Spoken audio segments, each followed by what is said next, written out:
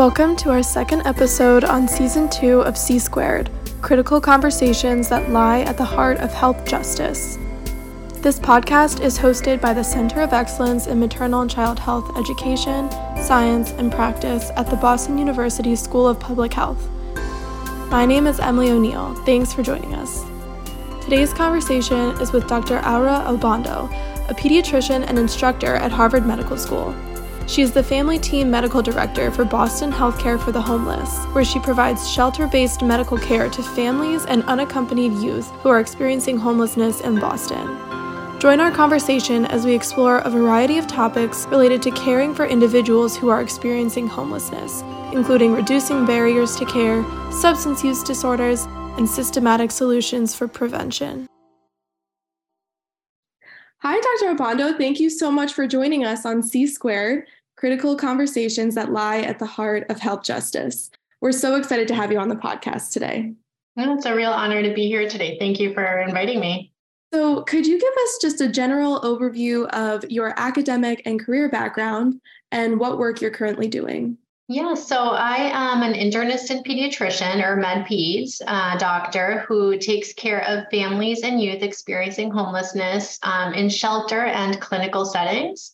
In medical school, thought I was going to do global health and did a lot of international rotations, gearing up for that. And over time, and working with populations in Boston, developed more of an interest in working with underserved populations in the Boston area, and did an elective with Boston Healthcare for the Homeless program, which is where I now work, and loved it so much that I applied for a job at graduation.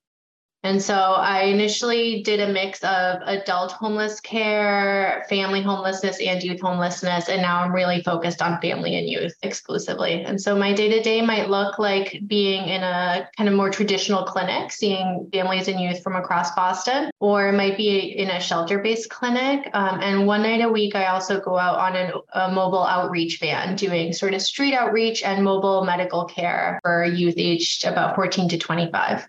In our last episode, we started with defining what homelessness is, and we carried that specific definition with us just to have that context. What would you say your definition of homelessness is? Is it not having a consistent residence, or would you say it's more complex than that? I think it's definitely a little bit more nuanced than that, because the reason we do this sort of focused work is thinking about the health implications of not having a stable place to call your own. Those health implications start even before actual homelessness is experienced. They start during the phase of housing instability, or housing insecurity, as it's known in different fields. And so we really kind of take care of a group of folks experience a broad spectrum of housing instability and homelessness. Even within the definition of homelessness, it's really not so much what my definition of it is, but the different federal institutional definitions of it. So the definition that most of the funding is allocated by is determined by the Department for Housing and Urban Development, or HUD. And it's a definition that skews toward capturing the experience of adult homelessness much better than it captures the experience of family and youth homelessness. So the numbers are much lower when we use the HUD definition than when we use other definitions of homelessness. There is a much broader definition of homelessness by the Department of Education, the Federal Department of Education, that captures data for students experiencing homelessness across the U.S. And the numbers are incredibly high, like in the millions, compared to the several hundred thousand captured by HUD a year. So it's really, the HUD estimate is really an underestimate. I think everyone in the field really recognizes that. The issue is that funding is allocated by those numbers, and so it tends to maybe divert funding from youth and families who may have different ways of experiencing homelessness than adults. And so in families and youth, we might see people staying with each other more. So what's called doubled up, or doubling up, where people might couch surf or crash with families and friends until sort of those experiences are exhausted, and then might find themselves with nowhere else to stay, in which case they would fall into the HUD definition. But Department of Ed and many of us advocates in this field consider that doubled up experience just as detrimental and problematic to health stability. So I would favor a broader definition that captures that as well. Absolutely. And it's frustrating when you're trying to navigate, like you said, like what those federal or state level definitions are, mostly because sometimes you're not reaching the people who really need to be reached and who need those resources. That can definitely be frustrating, I'm sure, whether you're approaching it as a clinician or even from like an advocacy level. It's super frustrating because trying to find a shelter for someone sometimes is even so difficult because they just don't have space. And if you don't meet certain criteria, you definitely won't be making it in. So that's definitely a really difficult situation to navigate. Moving more specifically to Boston, what can you tell us from your work at Boston Healthcare for the Homeless about the reality of homelessness in Boston? So who is disproportionately affected, where these individuals or communities congregate, or what might even surprise us? We are a very unique state in that we are the only right to shelter state for families. New York City is a right to shelter city, but there's no other state like this that has a law guaranteeing shelter placement to families that meet the criteria defined by the state. This means that we capture data better and maybe accommodate more families than they do across other states. So when we look at the numbers of homeless individuals across the country, about 1/3 are in families. When we look at that number for Massachusetts, it's 2/3. So the big difference for our state is that when we think of, everyone has an image that sort of pops in when you're thinking of the word homeless, a homeless individual. And sometimes it might be the more visible homelessness, which is someone maybe panhandling on the street. Here in Massachusetts, that really should be a mom with a baby because that's who is most impacted in our state, or at least we're capturing data more for. That definitely introduces more factors into how we think of homelessness services and the needs for creating something that is more family-centered. Family shelters are a little bit of a, hidden, less known phenomenon. They tend to be big old institutions that are converted to shelters where each family will have one of the rooms of like this old hospital or old maternity home. Some of the big old Victorian homes are also converted to smaller family shelters where families will like share the kitchen or share the living space and playroom, but each family has their own room. And so in terms of being, health providers or providers in general, sometimes being given that address doesn't trigger us to think like that's a homeless shelter. And I should be thinking more about what that means. And so we tend to not necessarily identify these individuals very readily as homeless. The adult shelters, you have to leave in the morning and come back for the lottery later in the day. But families don't have to do that same day-to-day access to shelter struggle. They have a little bit more stability, but that also makes them a little bit more of a hidden population. Homelessness across the board impacts people of color disproportionately. And this is related to, you might have discussed this in the last episode too, but historical racist practices and designating certain areas and cities as like worthy of investment versus not, and making it hard for people of color to obtain mortgages, and that impacting, still generations later, that home security, that like home ownership equity wasn't passed down the generations. And so we still see people of color being more likely to be renters, which means that if something catastrophic happens, they're that one step closer to homelessness than white people. And that also we see that same disparity in exiting shelter, that people of color are disproportionately represented in the shelter setting. And that could be related to racist practices in the housing market or in the job market that make that path harder. So we see people of color impacted more, and as I mentioned, families represented more.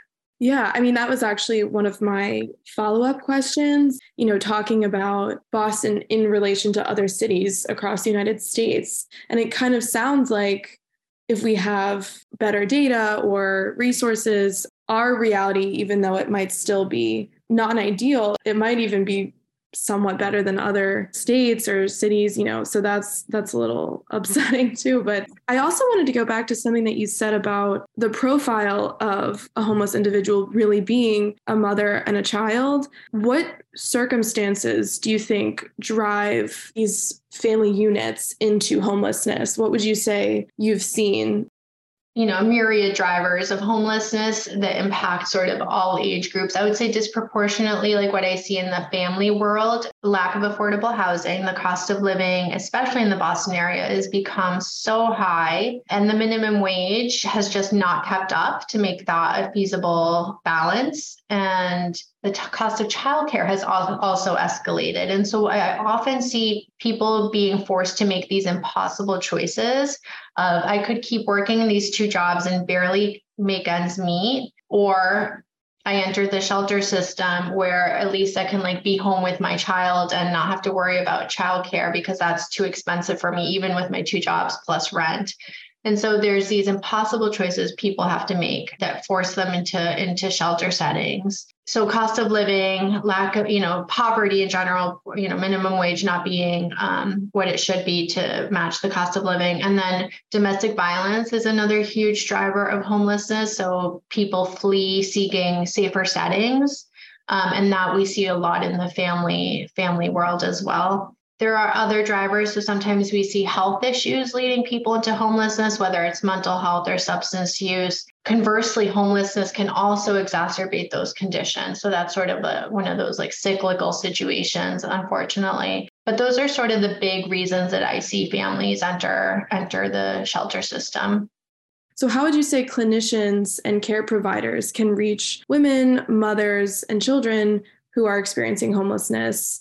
The main way to even have those conversations is to start screening more, deliberately for homelessness. Some health settings have that sort of built into their, check-in process where they screen for like smoking and safety, so assessing for domestic violence. And so some places have it built into that same screening, housing, like to ask for housing and stability, built into that visit, which is really a great way to even start capturing the data.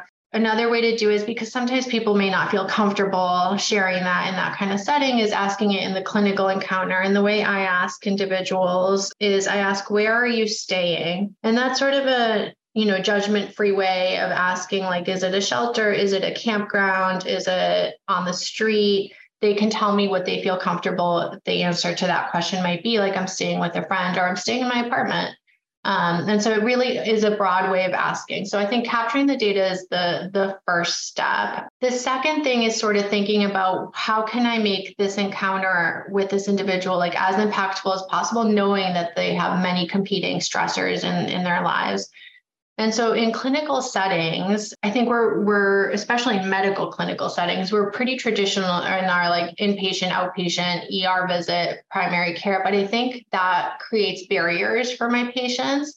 And I would love to see that be more fluid so that even if someone is at an urgent care visit for a cold and the person sees that they're experiencing homelessness and that they're way behind on their vaccines, that they could be offered maybe like offer the child the opportunity to catch up on those vaccines because they're captive at that moment. And we know that they're going to have many barriers to reconnecting to their medical home because of their experience of homelessness. So the other piece is kind of knowing what the health issues are that are associated with homelessness so that you can sort of be attuned to them. Like I just mentioned, immunization delays, but for the parents I work with, there is profound depression and mental health needs. And so being able to connect parents to those resources are going to truly be helpful in their path out of homelessness and preventing them from having another experience of homelessness down the road. So getting people stabilized for their health conditions is really important. And knowing what those are is important. So the American Academy of Pediatrics put out a policy statement in 2013 providing guidance to clinicians around caring for families and youth experiencing homelessness. And it's currently being revised, but it does a nice outline of sort of like, here are the key things you should know impact families and youth experiencing homelessness, and here's what you can do about it. And in terms of mental health, do you think integrating mental health care into urgent care centers or places where homeless individuals might try to seek care, do you think that would be a potential solution? Absolutely. I think that is truly like a backbone of the service we offer too, is that we wouldn't be able to do our medical care without our behavioral health colleagues, because sometimes that's the more urgent need. And it's hard to start managing your own chronic health conditions if you're too depressed to even be able to get up and take your medicines every day. So it really is collaborative and a partnership. and being flexible about how those models of care are offered. So some of our behavioral health clinicians do their therapy and psychiatry out on street rounds, if that's where the individual is, like really breaking down those barriers and knowing that patients have barriers to coming to seek traditional services and thinking creatively about how to offer them. I think telehealth has been another really the pandemic sort of forced us to embrace it, but has been really critical in opening up access for those who are able to access a phone or Zoom. This has been really helpful to keep people connected who might, not be able to make it into clinic every week. They could at least, hop on the phone, and that makes it a little bit more accessible. So I do think redesigning those models of care and keeping it really integrated and low barrier is critical. And unfortunately, we are at a crisis with access to mental health services. So I love the idea of having it in the urgent cares and ERs, because that's a good touch point where people are. From a prevention standpoint, you've seen firsthand what the clinical implications of homelessness are. Are there any housing options or models or interventions that you find to be the most effective for patients? The most effective model right now is something called Housing First, which is this idea that you offer housing as the first step, along with a lot of kind of wraparound supportive services that sort of tackle all the other things. But that getting someone into stable housing is the critical first step to achieving stability in every other way. And those wraparound services could include medical care, mental health, employment, literacy, like a lot of other kind of wraparound type supports. But that getting someone off the street or out of the shelter into stable housing is the very critical first step. I would say prevention in general, though, really starts with having access to affordable and low-income housing. And we just don't have enough housing stock right now. And so that really is from a legislative budgeting perspective that's on us to advocate for policy change that allocates more funding, gives incentives to new construction to allocate more units that are affordable so that families have, increased access if they're losing their current housing to go somewhere else or to exit out of homelessness. So I think it really comes down to housing as the main prevention. I think there's also we could talk for a while about different poverty prevention measures that are out there. This is definitely multi-sector and multi-generational that we're talking about in terms of preventing homelessness. There's something in pediatrics we talk about called the adverse childhood experiences, which are these detrimental exposures that children have that include things like maternal depression, exposure to violence, so domestic violence or being abused as a child, childhood homelessness. If you accumulate more and more of those, lead you to have a higher risk of developing poor health and mental health outcomes down the road. So it can lead you to have a higher risk of having chronic disease like diabetes, heart disease. It can lead to having a higher risk of developing a substance use disorder yourself later on in life or mental health needs, but it also can increase your own risk of developing homelessness. So that's an example of that intergenerational cycle of homelessness that I think is what motivates us really to do our work day to day, is that the work that we're doing now for our current families we're serving really are going to hopefully help break that cycle and prevent that child from then ending up in our clinic down the road again. So I think prevention can cover many, many facets of the experience of that kind of spectrum of housing instability and homelessness. There's a great TED Talk actually on ACEs, that intergenerational cycle that, it's really difficult to break as well. It's not only in regard to health, but it's also in regard to so many different parts of someone's life. And pulling someone out of that is really difficult. And I think it doesn't just start with intervening on behalf of one person's existence. It really requires a whole sort of uprooting of a lot of different systems. To your point earlier, and that's where having integrated mental health services is so critical, because we can start addressing those ACEs to those experiencing them, but then also work with the children to build resilience and prevent them from having those poor outcomes.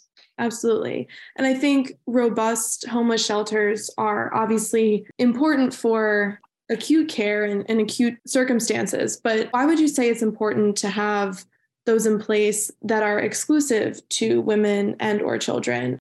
When it comes down to it, like a safe, secure place is just absolutely foundational to child well-being. And I think it's important to have separate services for families that take into account children's needs and considerations for safety.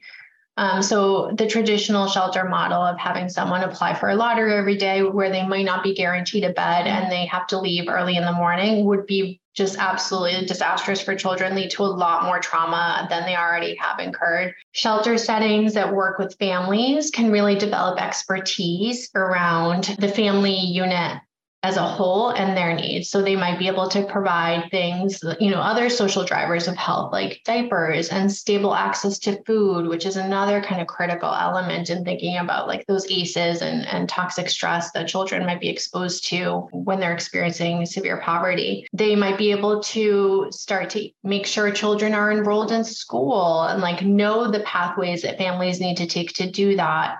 They can help connect families to daycare vouchers so that the parents can start working. And that's also, another critical piece to an exit out of homelessness. So there's sort of very specialized services for families and considerations that really do need to be kind of concentrated in certain settings.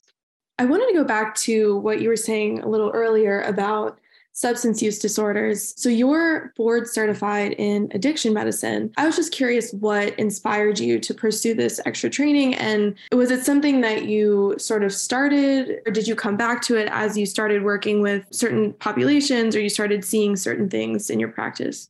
Yeah, it was actually very much the latter, that I was seeing it in my practice. So in these shelter-based clinics, I offer a mix of primary care and urgent care. And often people come with a lot of complex needs, not all of which I am trained to work on. And so I refer out. And early in my time with Boston Healthcare for the Homeless program, I found myself needing to refer a lot for things that I was seeing frequently. And so that included certain things like substance use disorder treatment, Hep C treatment, gender affirming hormone treatment. I was seeing a lot of contraceptive needs that I wasn't trained in my residency to offer. And so I started realizing that I was referring out for a lot of things that I might be able to learn the skills to do on my own, because sometimes, as I mentioned, my patients have barriers to accessing traditional care. I would send these referrals and my patients wouldn't make it, either because the appointment was scheduled so far out and then the phone number changed in the interim and those reminders never made it to them, or life became chaotic and it just fell off the radar. And so I realized the more I could offer in that setting, so make my clinic more of a one-stop shop, the better that would be for my patients. And so over the last few years of acquired these skills, and it's not just me, this is many of my colleagues have sort of learned the same thing along the way. And our program has fortunately allowed us experiences to be able to, certify or train in these kind of more traditionally thought of as specialty areas. And so I was able to pursue my certificate in addiction medicine, which allowed me to treat families also with a history of substance use disorder right in my clinic. And it's one of the populations that I find most inspiring, and I really love working with them. I think there are families who have faced a lot of stigma in medical settings because of their history of substance use. And so it's really nice to be able to take care of the parent and the child all in one setting without that judgment, totally understanding, what it is like in a treatment program for families, or what it is like to have to go to a methadone clinic every day, like the realities that these things pose that maybe other people who aren't as attuned to that would have as much understanding about. Yeah. And coming at it from caring for the family, in addition to caring for an individual, that can be really, I think, helpful for the family unit and sort of looking at it from. Yeah, no, that is for sure. I think that's one thing I've really seen in my time here is that parent health is really inextricable from child health and vice versa. What I often see is the parents prioritize their children's health over their own. And so a lot of their own health conditions start lapsing. And so it's really special to be able to dedicate some focus to the mom. Mostly I'm taking care of mom, so I'm saying mom, but really the parent, and make sure that they're caught up as well on what they need health-wise. So in terms of prevention, do you think that housing facilities and shelters that don't require individuals to prove sobriety in order to enter, which I think is within the last 10 years has been a newer intervention program, do you think that these are effective? Do you have any experience with individuals who have been through some of these facilities, et cetera?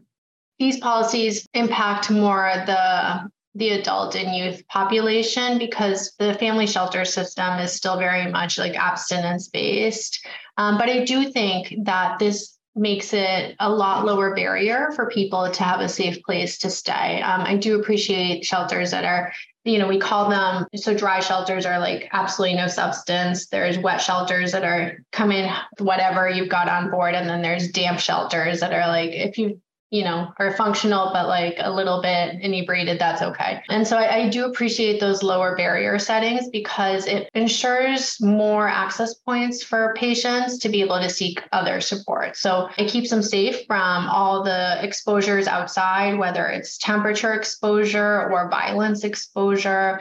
It allows people to come in and have contact with case managers that can work with them on housing. If they're at a setting where we have a shelter-based clinic, we can offer medical services and certainly can also make sure that they're safe in their substance use. So we sometimes monitor people while they're sedated to make sure that they're safe and not needing to go to the emergency room, or if they need an administration of a reversal agent like Narcan, that we're there to administer it. And so I think lowering that bar to ensure broader access to all of these services is beneficial. You're training a pediatrician, and just in general, what can you say about the implications of homelessness specifically for maternal and child health? And like, what do you think the biggest takeaways are that you've seen in your experience? So I think this goes back a little bit to what I was saying, that there's this multi-generational cycle. And it breaks me up a little bit inside when I open someone's chart that's a new patient, like a new parent I'm seeing, and they were, in our system as a child 20 years ago. I think that there really is this sort of cycle that we're trying to break, that separating the child's and maternal health or parental health is really not as helpful than as thinking of them as a dyad or a family unit and taking care of, the mom's depression might be really related to the child's deteriorating health and stressors about how she's going to get to appointments. Sometimes clinics are very strict with being on time and how many missed appointments you've had. And sometimes I'll hear from a patient that they were fired from a practice for missing, another appointment, when it turns out that appointment coincided with their one ride that week to the grocery store. And so the parent had to make a choice of feeding their family for that week or going to this appointment. And so in that moment, that choice is obvious. And sometimes it takes a little bit of advocacy to the clinic to explain kind of what happened, but not everyone has that advocate. And so I think asking people to have a little bit of flexibility and giving people benefit of the doubt when they're, again, struggling to balance all of these competing needs and urgent needs is something important to think about when thinking about that family unit, that sometimes it's the child's health that impacts the mom's ability to make an appointment or vice versa, and having some flexibility around that. Again, thinking about the importance of mental health access for both parent and child is critical in terms of helping people exit out of homelessness and stay stably housed, because the worst thing we could see is someone gets housing and then whatever drove them into homelessness to begin with was never addressed. And then it's this repeating cycle. I mean, this is sort of the crux of this whole conversation, but that housing is health. That's an aphorism for a reason. And we know that there is some very serious detrimental health consequences for children experiencing homelessness and for parents experiencing homelessness. And the more we can advocate for a patient or an individual on a one-to-one level is helpful, but also on a policy level. So like thinking about advocacy and expanding services, doing more toward the prevention, as we talked about earlier with advocating for increased affordable housing, that those are all critical, that this is not like a one thing you can fix in a clinical visit, but really very multi-layered. The last piece I'll just say about sort of takeaway points is how much we rely on a multidisciplinary approach. So I couldn't do this by myself without my behavioral health colleagues, without case managers that also help with a lot of the social drivers of health. But also broader than that, like our legal colleagues and our housing colleagues who are working tirelessly to apply for housing for families, or the shelter partners that are kind of seeing the day-to-day and can help us, clue us in a little bit to the needs of that family. So really that it's like a much larger team than just even our clinical team. Definitely. And I think when you're handling patients who, like you said earlier, are trying to make decisions between what they're going to prioritize for themselves and for their families, how do you handle or try to maintain continuity of care in these circumstances where patients might be difficult to access or difficult to contact afterwards? What are ways that you try to maintain that continuity of care? So there's a few ways we do that. That's a very common situation for us. So one is just kind of being a stable presence. So even if that patient moves out of their shelter and leaves, they know that we have a clinic there. And so they might, lose my card, but know that they can call the shelter and get patched over to the clinic. So having sort of these like stable places that people know we're at is really helpful. And that might be in a shelter clinic or even on a street. Like we're always parked on Chauncey Street on Thursday nights. You can find us there, like that kind of stability. We also encourage people to give us all forms of communication that they might have access to, whether it's email or a phone or the access through their chart. Our system is called My Chart, but basically access through the electronic medical record. And then finally, just having really low barrier access to us so that if someone does disappear for 2 years, but then they come back to clinic, that we have the ability to have them do a walk-in visit that day. Is really helpful because not everyone can schedule in advance. And so having that mix of like a schedule and, low barrier open access to walk in for an appointment. We recently, for our youth population, started doing another method of communicating with us or contacting us, which is over social media. So we just started an Instagram presence this past year where people can DM us and we'll bring our mobile van to wherever they are to get services. And so, of course, this assumes someone has access to a phone or internet for that. But that's another method that young people told us they wanted to access us with. Yeah, it's always nice to hear about ways that people are innovating in terms of delivering care or accessing people. And so that's really interesting. And it's not something I would have even thought of, but that's super interesting. Can you just explain a little bit about how homelessness might impact reproductive and sexual health among women and, what increases barriers to access? Yeah, this is a big question, I think. So we have data that unintended pregnancy is much higher in people experiencing homelessness than in stably housed individuals. We think the reasons for that, based on like surveys and studies that were done, are multifactorial. One is poor access to healthcare. So that may mean people might not have insurance. Like sometimes their insurance lapses. They might not have a clinic that they can easily access.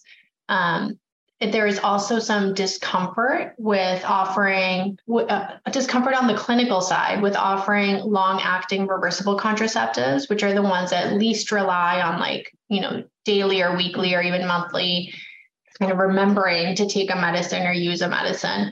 And so these long-acting reversible contraceptives or LARCs are a little bit more specialized. And those are some of the things that I included in my list of skills that I didn't have before, but now I do because I wanted to make sure we offered everything to our patients. They are easier in that they last many years, so you don't have to get refills or see a doctor, and you don't have to remember to take them. And so not having access to those is another reason people have unintended pregnancy. Women on the street and in shelter are unfortunately easier targets for violence as well. So sexual assault and unintended pregnancy from that is unfortunately an issue, a high issue for people that are, unsheltered mostly, especially those who are using substances. It leaves them very vulnerable, and unfortunately they're exposed to a lot of violence. So these are kind of critical conversations we have with our patients, and we try to screen for reproductive needs with every visit. We use something called the one key question, which is where you ask someone what their pregnancy intention is for the next year. And if they wish to not become pregnant or are ambivalent or do wish pregnancy, then that sort of sends you down different paths of counseling. And so if they do not want to become pregnant, we really try to offer low barrier access to reproductive health.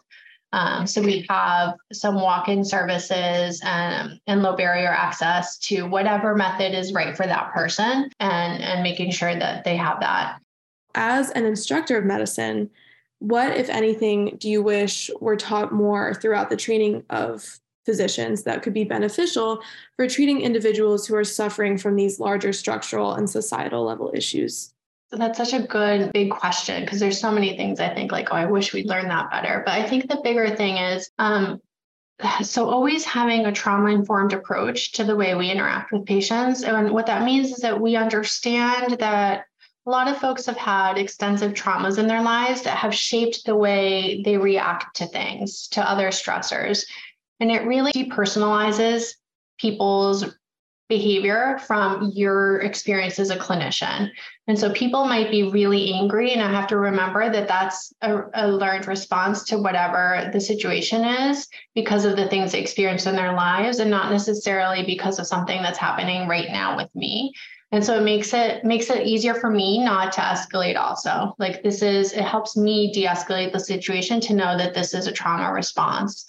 And I don't think that's taught very much in medical settings, and I think would be helpful in so many scenarios, not just with people experiencing homelessness, but as you said, all kinds of structural violence. The other piece is understanding that health is not an isolated fear of within a person, but informed by so many external factors.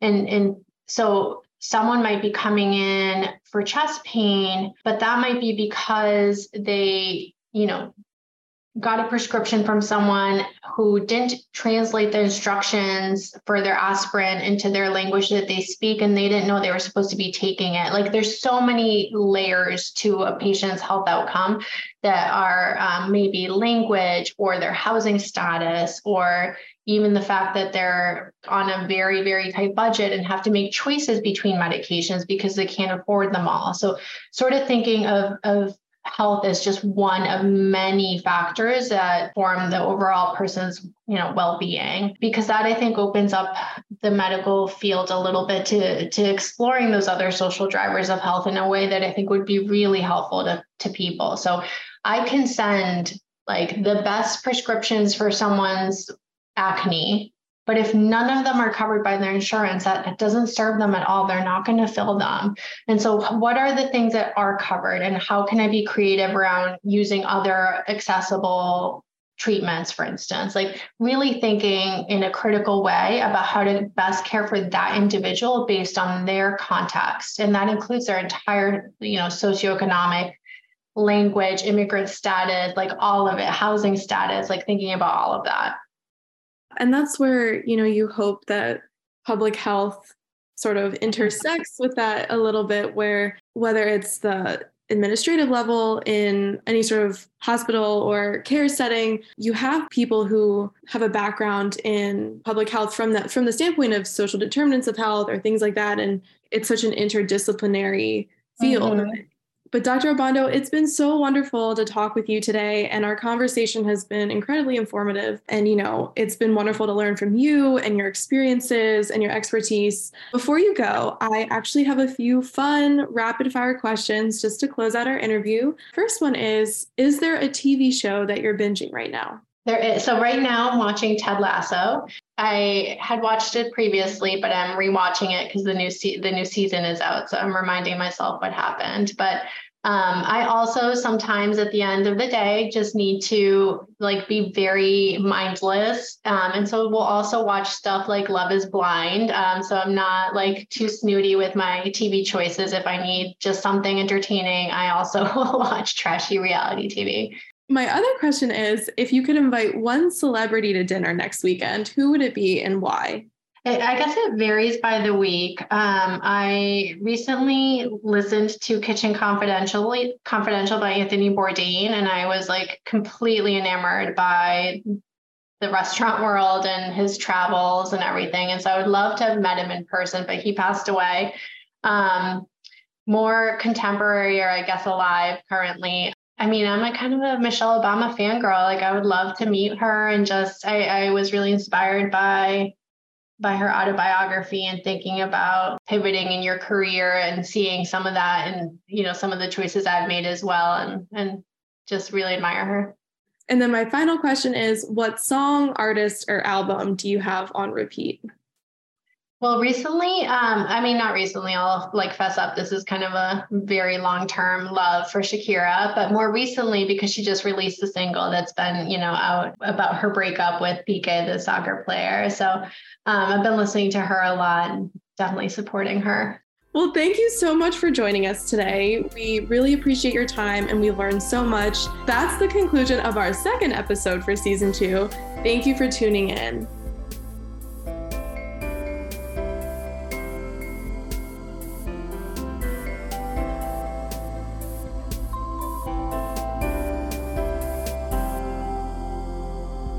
The production of this podcast was supported by grant GT76MC000172701 from the Health Resources and Services Administration, HRSA, of the U.S. Department of Health and Human Services, HHS. Its contents are solely the responsibility of the hosts and guests of this podcast episode and do not necessarily represent the official views of HRSA or HHS.